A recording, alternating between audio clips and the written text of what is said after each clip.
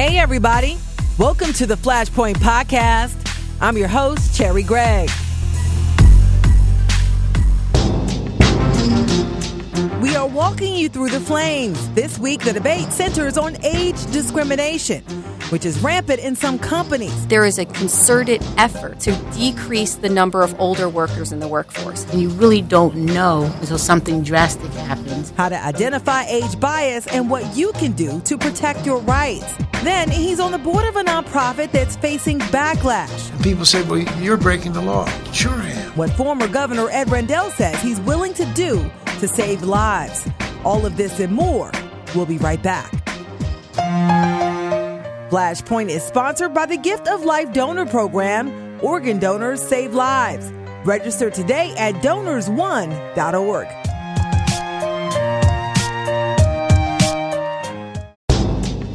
This is the Flashpoint podcast, where we talk about the issues that get everyone hot and bothered. I'm your host, Cherry Gregg. The focus is ageism. According to a 2018 survey by AARP, nearly 2 out of 3 workers over the age of 45 have seen or experienced age discrimination on the job. It hits both men and women over age 64, and between age 45 and 60, women are hit the hardest. Now, in some industries like tech, age bias runs rampant. So how do you identify ageism, and what can you do to ensure you are not a victim? With me in the studio to discuss this Flashpoint is Peggy Truitt. She is Director of Career Strategies, a program of Jev's Human Services. We also have Gloria Moss. She's in a program specifically for individuals over age 55. And finally, we have Laura Carlin Mariachi. She's a partner and member of Console Mariachi Law, LLC. Everybody, welcome to Flashpoint. I first would like to go to you, Laura. Could you just give an overarching definition of what ageism is? Ageism is a bias against people that are older. The federal law is the Age Discrimination in Employment Act, ADEA. That protects people that are age 40 and older. People in Pennsylvania also have protections under state law, under the Pennsylvania Human Relations Act. Similarly, protects people age 40 and older. And in Philadelphia, people that work in Philadelphia are protected under the Philadelphia Fair Practices Ordinance. So those are the laws that protect people against being treated differently in the workplace, whether it's in termination or demotion or having a hostile work environment or failure to promote or failure to hire based upon their age. Peggy, you work with individuals in careers. Tell me some reason why Jev specifically created a program to deal with this issue. Well, there's definitely a need. 50% of people of this age leave the workforce not because they're ready to leave the workforce. Either they're forced out or they're laid off for different reasons. At Career Strategies, the majority of people that we see are between 40 and 65 years old. And most of them are coming because they've been laid off. Some of them were laid off during the recession and haven't been able to recoup. And some have been laid off, more recently. And Gloria, you're over age 55. Tell me some of your experience. It's very vast. Mm-hmm. And when you go into an interview, you can almost tell right away that you are not what they're looking for. The fact that I have gray hair, that's usually a dead giveaway that my age is over 40. And instead of conversating with you to find out your skills and things like that, it's like they talk at you to get it done and go on to the next. What is your profession? I am an administrative assistant. Laura, you worked on a big case specifically related to ageism. Tell me some of the facts of this case and how you dealt with it. At our firm, we handle lots of different age discrimination cases. It's probably the most prominent form of discrimination that we see. We just represent employees in workplace situations, and primarily sex, race, religion, national origin, color, disability, and age discrimination. But age discrimination is, I would say, most of what we do because it's so prevalent. Just in the last year, have had several trials. Very recently, a large case against Teva for $6.5 million. The jury came back and awarded. The facts are very similar. It's a person, oftentimes a long service employee who's been in the workplace, sometimes 25, 30 years, has done a really good job. And then the company decides they're going to do a reduction in force, which they call a RIF. And that means that they're going to downsize in some way. When they downsize, oftentimes it's the older people that lose their jobs, even though they have been there and they have the skills and experience to do so. We see that over and over again. And I think one of the things that people are not aware of when these RIFs occur, the people that are affected by the RIF, they're given what's called a severance package. package. It might be a certain amount of money. And in exchange for that amount of money, they have to sign a release agreement. And the release agreement says the employee cannot sue the company for anything, including age discrimination. The law says, the federal law says, if the company is going to lay somebody off and it's going to be more than one person at a time, they must, under the Older Workers Benefit Protection Act, provide that employee with a list of the employees that were being kept and the employees that were being laid off. Not by name, but by position, and also has to list their ages. And the reason for that is so that the affected employee can look at that list and say, why is it that all the 50 and 60-year-olds are losing their jobs, but the 20 and 30s aren't? Maybe I don't want to sign this document and give up my right. Laura just laid out, this happens a lot. There are a number of reasons that people give for hiring younger workers. Peggy? First of all, younger workers are less expensive to your payroll budget. Also, employers tend to think that younger people are more adaptable to the workforce. They may come with increased skills, particularly in technology. They also probably more up on things in the workforce in general and be a little more open to learning new things. So there's really a lot of different reasons. Sometimes the payroll part is a big part of it, though. Are there employers that sort of are open to hiring older workers and are very happy to have? The standard was always Walmart with the greeters at the front door, but I'm not even sure that they do that anymore. But there are some employers that are open to that. For instance, if you go to the AARP website, there's a lot of information there in terms of employers that are open. Yeah. But also, working with the Career Link, which is the Pennsylvania Career Link, they work with a lot of employers who are looking to hire people, and some of those tend to be open to, hiring veterans and mature workers. When did you feel the shift, Gloria? Age-wise, I was about 45. You weren't that new kid on the block anymore. You had the salt and pepper starting to happen and seasoning of knowing your job. And it's when you as a person feel comfortable in the position that you are, then all of a sudden things change on the outside, the higher-ups. They look at you different. They speak to you differently. You're not the go-to person anymore. It's that younger person that just came in. And it's gradual, and you really don't know it until after a conversation happens or a meeting happens, and you're like, well, they didn't ask my opinion. Mm-hmm. And you sit back and you start thinking, okay, something has changed. And you really don't know until something drastic happens, and then you sit back and think, I should have done something. Should have done something earlier. When you look at the law, they're looking at ages of starting at age 40. 40. That's when you just start getting good. I'm like, exactly. You just start getting It's also good. when you're, starting to earn more money, too. Yeah. So, there's just a lot of things involved. And when you hear Gloria talk about this shift, and you, Laura, try to take this to court, how do you sort of articulate and sort of identify when it's not the things that Peggy said and it is what Gloria's talking about? Well, interestingly, under the U.S. Supreme Court precedent, if the company were to say the reason this person was let go had nothing to do with age, it was just they were highest paid or in the higher paid bracket and we needed to cut costs, they'd get out of liability. They would be able to get out of the case. But the companies are not saying that. And the reason is because they're not offering the older person the less pay, if that in fact is the real reason. So if they say, well, this person was making $70,000 that's older, and that position now we are only willing to pay $60,000 for, and that's why we let the person go, well, then offer the older person the $60,000 and keep their job. They don't do that. If you say to an older person, you have to take a $10,000 pay cut to keep your job, or you're out on the street, they're going to take the pay cut. But the companies don't do that because they don't even offer it. They just eliminate the older person. And now they do, under the law, have to come up with a reason. They have to come up with a reason for why they terminate that person, and they'll come up with a skill set analysis, and this person wasn't as good as that other person. But what we find in litigation is, in fact, that older, more mature, seasoned person who has a lifetime of experience behind them has more qualifications and is better at that job than the 25-year-old or 30-year-old that they put in the position. And that's why we win the cases at trial. And we see in big companies especially that there is a concerted effort to decrease the number of older workers in the workforce. They want younger workers. They want to get rid of the older workers, and they're taking steps to do so. Go ahead, Gloria. Yeah. The sad part about that is, as a worker, you really don't know what your rights are. You don't know that there are people out there who will fight for you when you find yourself in this type of situation.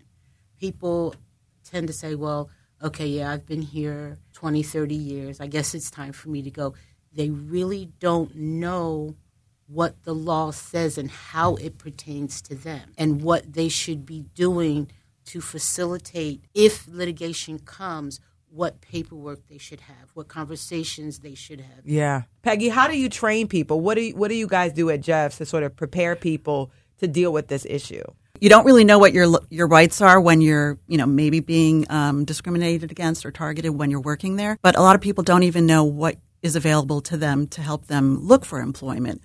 Gloria was fortunate enough to somehow come connected to CareerLink and the 55 Plus program and some other resources. So that's the one thing that I would say is many times people find themselves to be unemployed, particularly if they've been in a situation or an employment situation for 10 or 20 or 30 years. And, you identify so much with your being with your work that it's very devastating. What we find is a lot of people just sort of dwell on that for a while and then try and find employment on their own. But there really are a lot of resources. Career Strategies is one of those resources. We work with clients more on an individual basis to help with things like resume writing, interviewing skills, job search skills. Technology, we do some free computer training a few times a year for our clients. So you can knock that excuse out the park. Yeah. Well, we think you can. Mm-hmm. Sometimes it's a hard sell. Sometimes people say, well, I didn't need that in my last job. Why do I have to learn it now? And the answer is because all the employers that you're going to be talking to going forward want you to have that. We also help them understand the value of social media, of having a LinkedIn account, how to look for employment on a LinkedIn account. There's also the PA Career Link, which is free of charge to everybody and provides job search services. They are looking to hire people. They also do a lot of training. They also have some resume and interviewing workshops that they provide. And then our Career Solutions for 55 Plus program, which is funded by the PCA, is free to Philadelphia residents who are 55 and older. Job applicants, according to a Seventh Circuit case that just came out, are not protected under all these federal laws. While companies can't discriminate against their current employees. And Laura, am I wrong about this? I mean, it says that it seems like there's no lawsuit for them discriminating against applicants. Luckily, we're not in the Seventh Circuit. We're in the Third. We're not in that circuit. We're in the Third Circuit. I think the circuit decision is wrong. It's something that probably the Supreme Court will take on to look at, but I don't think it's correct. The Age Discrimination and Employment Act was passed in 1967. This is what Congress said in the preamble to that statute. The incidence of unemployment, especially long-term unemployment, with resultant deterioration of skill, morale, and employer acceptability is, relative to the younger ages, higher among older workers. Their numbers are great and growing, and their employment problems grave. It is therefore the purpose of this chapter to promote employment of older persons based on their ability rather than age, to prohibit arbitrary age discrimination in employment, and to help employers and workers find ways of meeting problems arising from the impact of age on employment. That's what Congress thought in 1967. The same problems exist today, and I think they're getting worse. To go to Gloria's point of people not understanding their rights, it's difficult. It's not something that you think about unless you're in that position. And in Pennsylvania, if you're a Pennsylvania worker and you believe you've been discriminated against based upon age, you have to first file a charge with the Equal Employment Opportunity Commission or the Pennsylvania Human Relations Commission, and you have to do so within 180 days of the termination of the last discriminatory act for your state law claims, and you have to do so within 300 days of your federal law claims.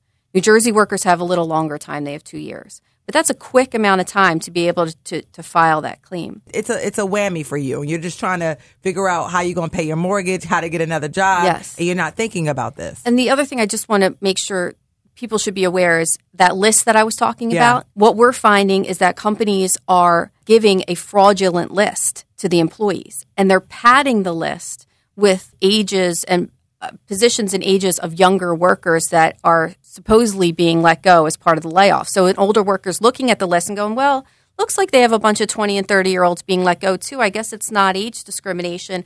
I'll sign away my rights and have my severance. Turns out, oftentimes the company will say in there, the severance doesn't kick in for 60 days, so you have 60 days to look for another job. Unbeknownst to the older worker, within those 60 days, younger people get jobs. The older people don't find out. They don't get a new list after 60 days to say who actually was impacted by this. And it turns out none of the older workers are getting a job, but the younger workers are. What the law says, though, and people should be aware, is if you are given a fraudulent list and you want to pursue your claim under age discrimination, you can keep your severance money and still pursue the claim. But again, it's difficult for people to have that knowledge. So tell me a little bit about your story, Gloria. I retired from the state of Arizona. Mm-hmm. My sister passed away, which brought me here to Philadelphia. I'm staying with relatives right now, and I want to live on my own.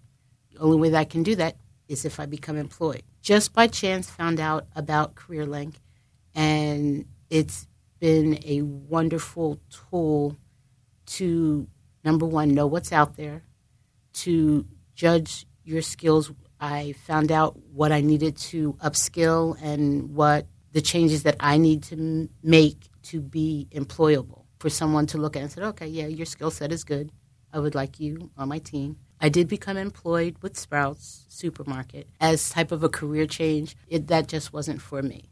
So this is my second go-around with CareerLink, and I'm looking for an office position. Yeah. I am trying to expand my knowledge. One thing, people in my age group, they're kind of resistant to technology. And I'm here to tell you, do whatever you can to get to that point, because any place that you go, they're going to want you to have those skills. People buy into stereotypes when it comes to older workers. You got to tackle those stereotypes, Peggy. So can you do that for me? You can't really even apply for a job unless you have some technology. You have to go online to apply for positions. No one's really sending in their resume anymore. When you're on those websites, you have to know how to upload your resume. So those are some of the things that we work with our clients on, as does CareerLink. So the technology part is really important. There are stereotypes. The technology part is one. In the work that we do, we've seen people who are, 40 and 50 years old who may have been in the IT field but didn't continue learning. They have a harder time finding employment. We also have a client who was in his 70s who did continue learning and became employed in his field at a wonderful salary at a local hospital. Continuing, the education, no matter what your field is really important. And I think what the law speaks to, it's not that just because you're older you get to keep your job. Yeah. The law is about looking at people as individual humans, putting stereotype aside, and making the employer look at that particular person's merit and qualifications. And so it's not it doesn't give an excuse away to somebody who didn't keep up the technology. Well, that person's just not going to be employed, and that's a legitimate reason not to if that particular job mandates that you need to have certain skills. But the law is supposed to be in the brain of the employer to say to them, I have an applicant in front of me or I have a promotional candidate in front of me. I'm going to look at that individual person and I'm going to put stereotypes aside. And that's what you're protected from as an employee, is having stereotypes infect the minds of the decision maker. What do people have a right to do, and what should they do as we close out this discussion if they think that things have shifted and that their age was a factor? They should not be signing any documentation without consulting a lawyer first. So if there's a group layoff or even an individual layoff and they feel that age may have played a role, or the determination doesn't make sense, you have a right to go and find out your legal rights. So you should take the time to go and talk to a lawyer.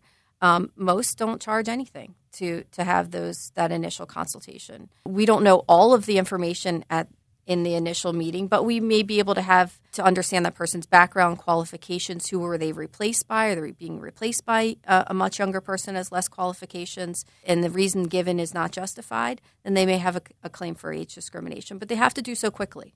Like I said, the statute of limitations, which is the deadline to be able to file it if you don't do so.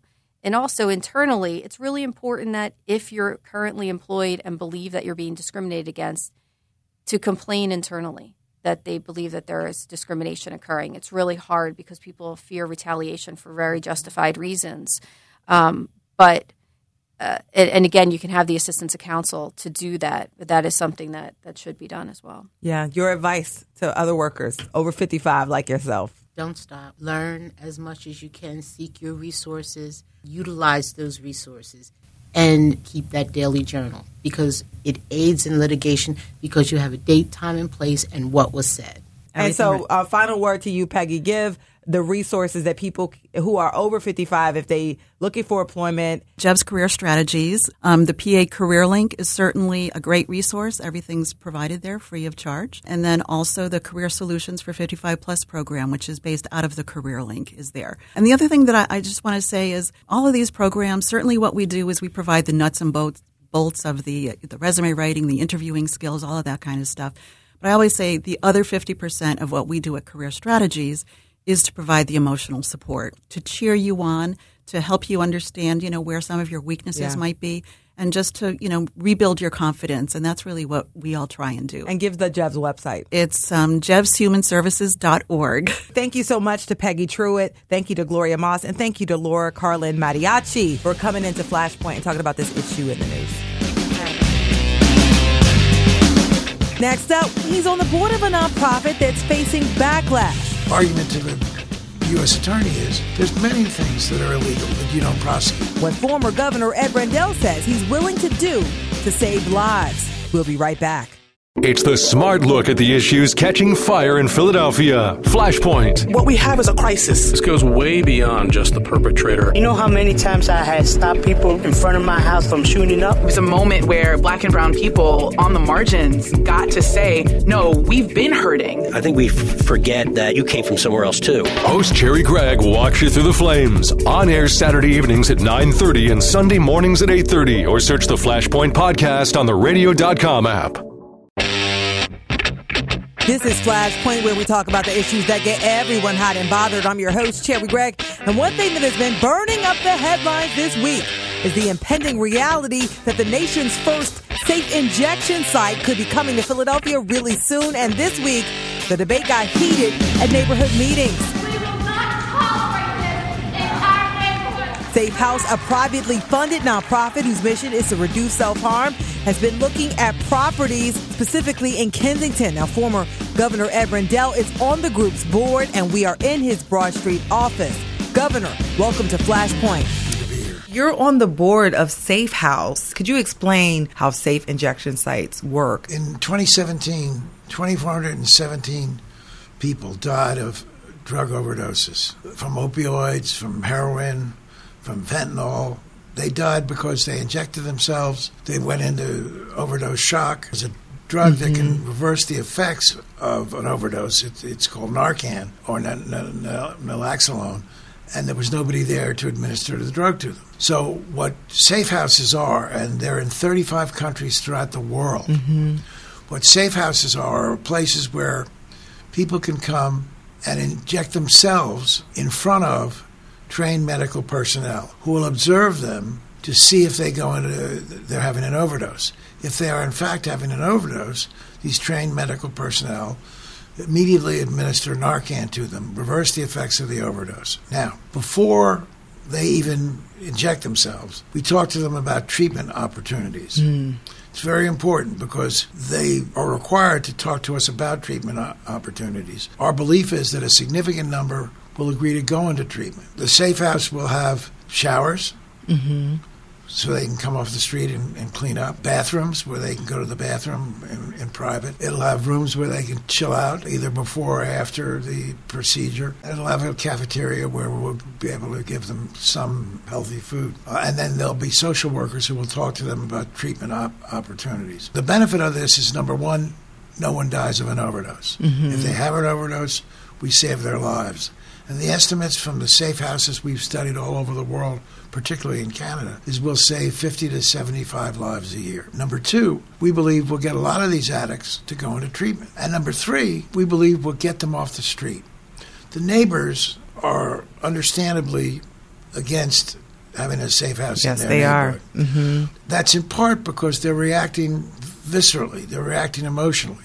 What we have said to the neighbors, and maybe not enough, you have open and notorious drug injections in the streets of Kensington. On corners, yeah. On corners. In front of houses, The yeah. people who do this inject themselves in front of your kids, and your kids say it's sort of an open window to the kids to drug use. They defecate and urinate on the streets. Mm-hmm. They leave trash on the streets. It's a very difficult situation. If the safe house opens, this will all go inside. And addicts are like the rest of us. They'll be able to take a shower. They'll be able to get some healthy food. And then when it's time to inject themselves, they'll be able to inject themselves away from the view of neighbors or neighbors' children. Is the only type of drugs that people can use here, is it only injectable drugs? Well, the injectable drugs are the ones that have the danger of overdose. One thing I want to stress, though, we do not deal in drugs. We do not. So no drug sales. No drug sales.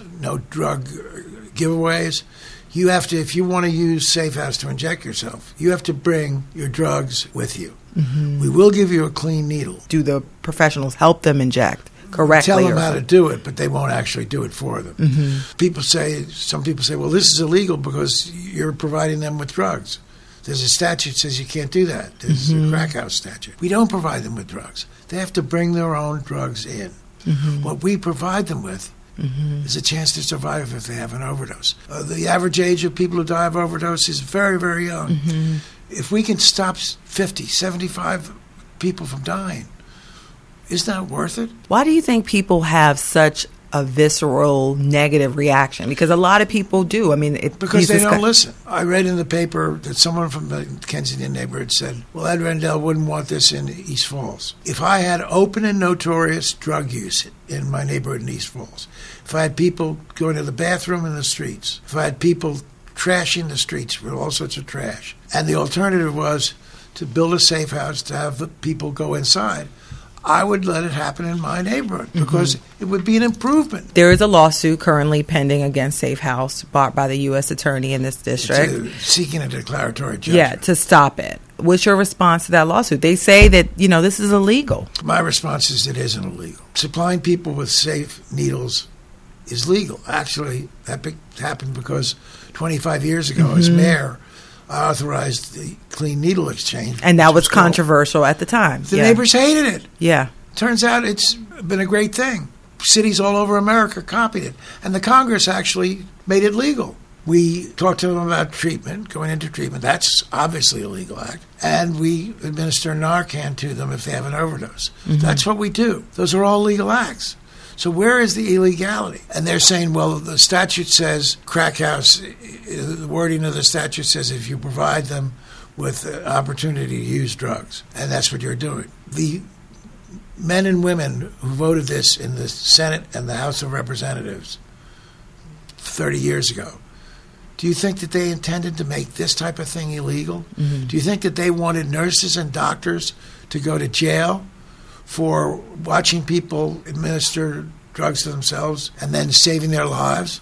Of course not. So that's number one. We think it's legal. But number two, even if the court were to find it was illegal, our argument to the U.S. Attorney is there's many things that are illegal that you don't prosecute. Yeah, yeah. It is against the federal crime laws to possess marijuana in any amount. When is the last time the U.S. Attorney prosecuted someone for possessing a small So you're saying they should just look the other way? Not look the other way. Use prosecutorial discretion. So what we're saying is use your head.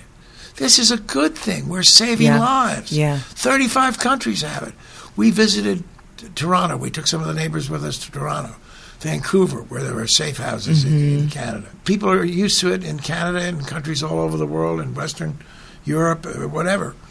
And we think this will save lives. In fact, we feel so strongly about it that even if the court rules against us, it is my mindset and most of the people who are on the Safe House board to go forward. No matter what the court says, this is going to happen. Right. And people say, well, you're breaking the law. Sure I am. But so did Rosa Parks when she wouldn't get up when she was sitting in the whites-only part of the bus. Thurgood Marshall has said, you do what you think is right and let the law catch up. Absolutely. That's been his statement. If some judge wants to sentence me to jail for 30 days, it's not even the state prisons, it's the federal prison. Maybe I'll go to one of those places where you can play tennis. So Governor, you're willing to go to jail for this. That's how strong Absolutely. You feel. But I don't want doctors and nurses who are volunteering their time to go to jail. Now, law enforcement isn't really on board with this, although Commissioner Ross has said he's more open-minded. What is your word to law enforcement who says this isn't good? Well, remember, the U.S. Attorney's law enforcement. Too, yeah. But police who are on the ground, The mayor is taking an appropriate position. He's not endorsing it, but he's saying that the police aren't going to make arrests. Mm-hmm. The Attorney General says it's illegal. He hasn't decided whether the state is going to make arrests. Mm-hmm. In my first year as mayor in 1992, Prevention Point was against the law. We were giving out drug paraphernalia. Later, the law was changed to make that legal, but it was against the law, against the federal law and against the state law. I got a call from the health commissioner in the Governor Ridge's administration, and he said, look, Mayor, this is against the law, and we're going to arrest people who do this. I said, look, Secretary, don't arrest the workers that are doing this. I authorized it. My office number is 212 City Hall. Come down and arrest me. And you know what happened? What?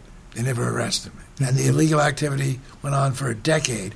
And district attorneys, attorney generals, governors, U.S. attorneys, nobody arrested us, and Prevention Point became a lifesaver. And so why are you so, I mean, you were ahead of the curve, obviously, in 1992, and now you're trying to be ahead of the curve because this time. When the Safe House people came to me, there were two things that had to happen. One, I didn't know anything about Safe House. They explained it to me. But I was driven by two things. One, my experience with Prevention Point. Yeah. Because this is Prevention Point deja vu. Mm-hmm. And two, one of my closest friends, a man I've known and his wife I've known since college, the Deckers. Their son, John Decker, I knew since he was 5 years old. Cornell went on to be a star lacrosse player, badly injured his leg playing lacrosse, took painkillers, took too many painkillers, got addicted to opioids. And the story is a familiar one. The Deckers were away on vacation. John Decker died from an overdose in their bed. They came home from vacation to find him dead in their bed. Had he gone to a clean injection site, he would be alive today. This brilliant 29-year-old young man who had everything to live for, who had the opportunity to do extraordinary things to help other people, was taken from them because there was no one to turn to. And when you have an overdose, it's almost immediate. You can't inject yourself with Narcan. So because I knew John Decker, the opioid crisis had become something I just didn't read about in the newspaper or listen to on radio or TV. It became personal. Yeah. Opioid overdose is something that hits at every ethnic background in the city, every economic strata in the city, every geographic area in the city. The only reason we picked Kensington to operate the first Safe House is because that's where the most open drug injections are going on in the city. It could have the greatest impact. It would have its greatest impact. We intend to use the site that everyone's talking about. Hilton Street. Intend to use that for only a couple of years. And then we intend to move into a site that's more acceptable to the neighbors unless they finally say to us, well, the Hilton Street site isn't bad. We like what's going on.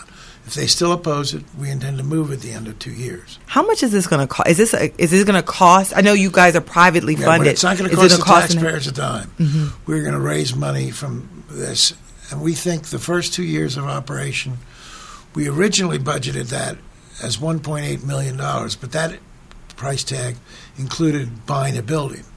We now don't have to buy the building, and the owner of the building, he had a son who also died of opioid overdose. So he's giving us the building the first year for $1 a year. Wow. So it'll cost a lot less than 1.8, probably about 1.2 million. There are foundations that are waiting to see what's happening who have indicated they have an interest in funding us.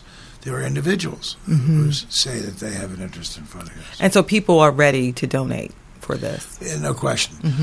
Our website has a donate peg on it, and it's not a great website. And $5, $10, $25 gifts are pouring in. What would make this a success in your mind? If we save 10 people a year, and we're going to save more than that, we're going to save 50, 75, and get 300 or 400 to go into treatment programs. That's a huge success. And what's the cost? The cost to the public is nothing. What's the danger Someone has to explain to me what the danger is. There has been pushback from communities of color because of the fact that, when the crack epidemic and all this was going on, there wasn't this type of more of a kind approach. What do you say to those folks who are just upset about this because of that? If we say 50 young people, 10, 15 of them may be black, maybe African American. They want them to die. The Kensington neighborhood is an integrated neighborhood. It's white, Hispanic, and African American. So we're not just putting this in a black neighborhood. And by the way, when this becomes successful, as I believe it will be, and accepted as I believe it will be, we'll look for other sites in addition to one in Kensington, other sites in areas where there's the same type of open, notorious drug usage on the street. Our goal is to save as many lives as possible, to get as many people into treatment as possible. What's wrong with that? Last question to you is those folks who are on the fence, your last word to those folks to get them over the line. Talk to people that live in the neighborhood near Prevention Point. The same fears were expressed when Prevention Point started. None of those fears have been realized. Prevention Point has been a big success. And remember, for those people who say, Governor, you're advocating breaking the law, when Rosa Parks wouldn't get up on that bus and move out of the whites only section, she was breaking a law on the books of that city. And if she didn't do it, who knows where we'd be today.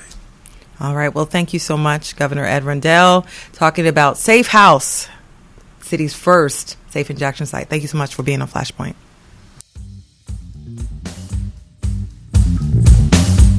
Next up, it's a drive for formal wear. Her father's suit fit this kid to a T. The clothing exchange program helping high schoolers for their big night. We'll be right back.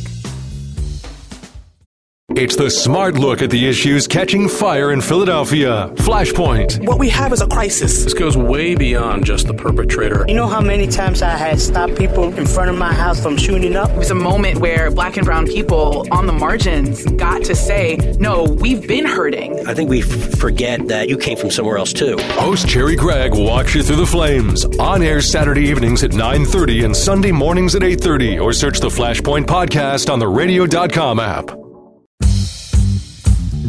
This is Flashpoint, and I'm Cherry Gregg. Be sure to check out the podcast on the radio.com app or on all podcast platforms. All you got to do is search Flashpoint KYW. And we here at KYW, we are all about community, and prom season is upon us. And one local nonprofit is doing some outreach and will soon host a fun event to help prom goers get everything that they need for free. Here to tell us more about the Prom Gear Exchange is Ginger Smith. Ginger, welcome to Flashpoint. Thank you for having me. So you are affiliated with an organization. Yes, so the Prom Gear Exchange is a community-based event, and the idea is to support our youth in the community. It's also about helping to eliminate or lessen the financial burden or hardships that a lot of families have around prom season. It gets very costly. And so we're very excited to bring this event to the community for the third year. This year, our host is the Calvary Christian Church, which is on the Roosevelt Boulevard. We're actively collecting prom gear or formal wear for both young ladies and young men now through the end of April. And then we will make all those items available to the youth for free.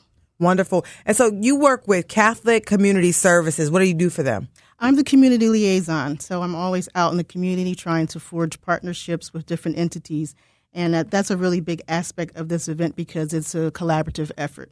We have the church that's playing the host. In years past, we've had Zips dry cleaning to dry clean all of the items that were collected. It's a partnership with just community members donating the items itself.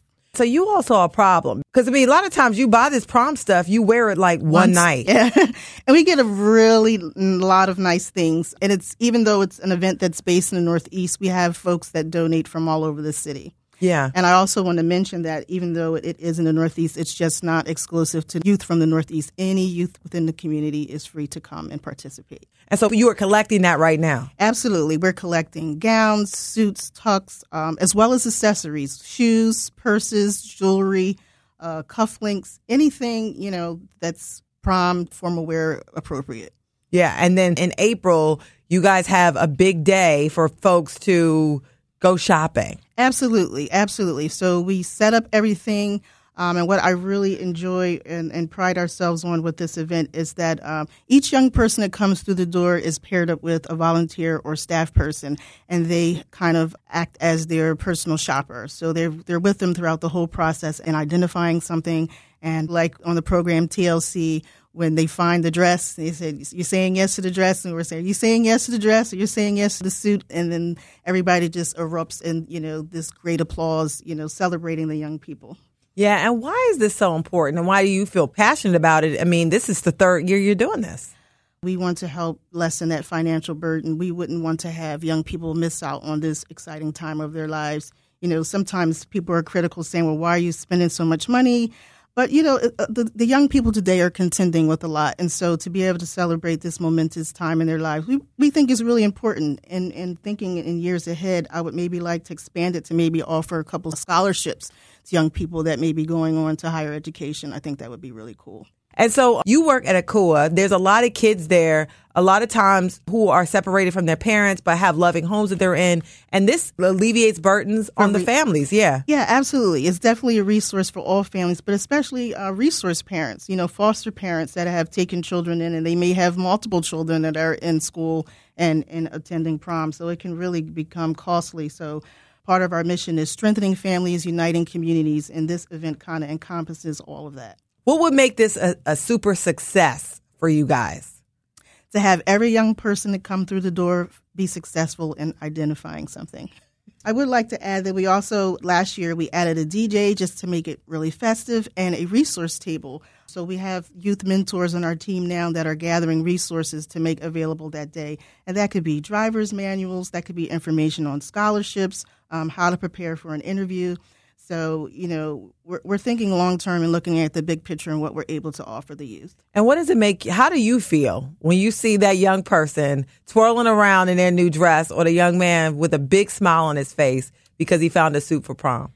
It just makes my heart glad. The first year, I had a really amazing story where I got so engulfed in the event that I forgot to pick up the pizza for staff and volunteers. And as I was leaving the building to go pick it up, I encountered two young people that just were walking through the parking lot. And so I said, "Hey, you guys going to prom?" Not really knowing their story. And they said, "No." And I said, "Well, why not?" And they said, "We can't afford it." And I was like, "This is your lucky day. You've got to come inside and check us out." So our team assisted them in identifying something. So when they came out, they both were in coordination, and it was so amazing. They looked so awesome.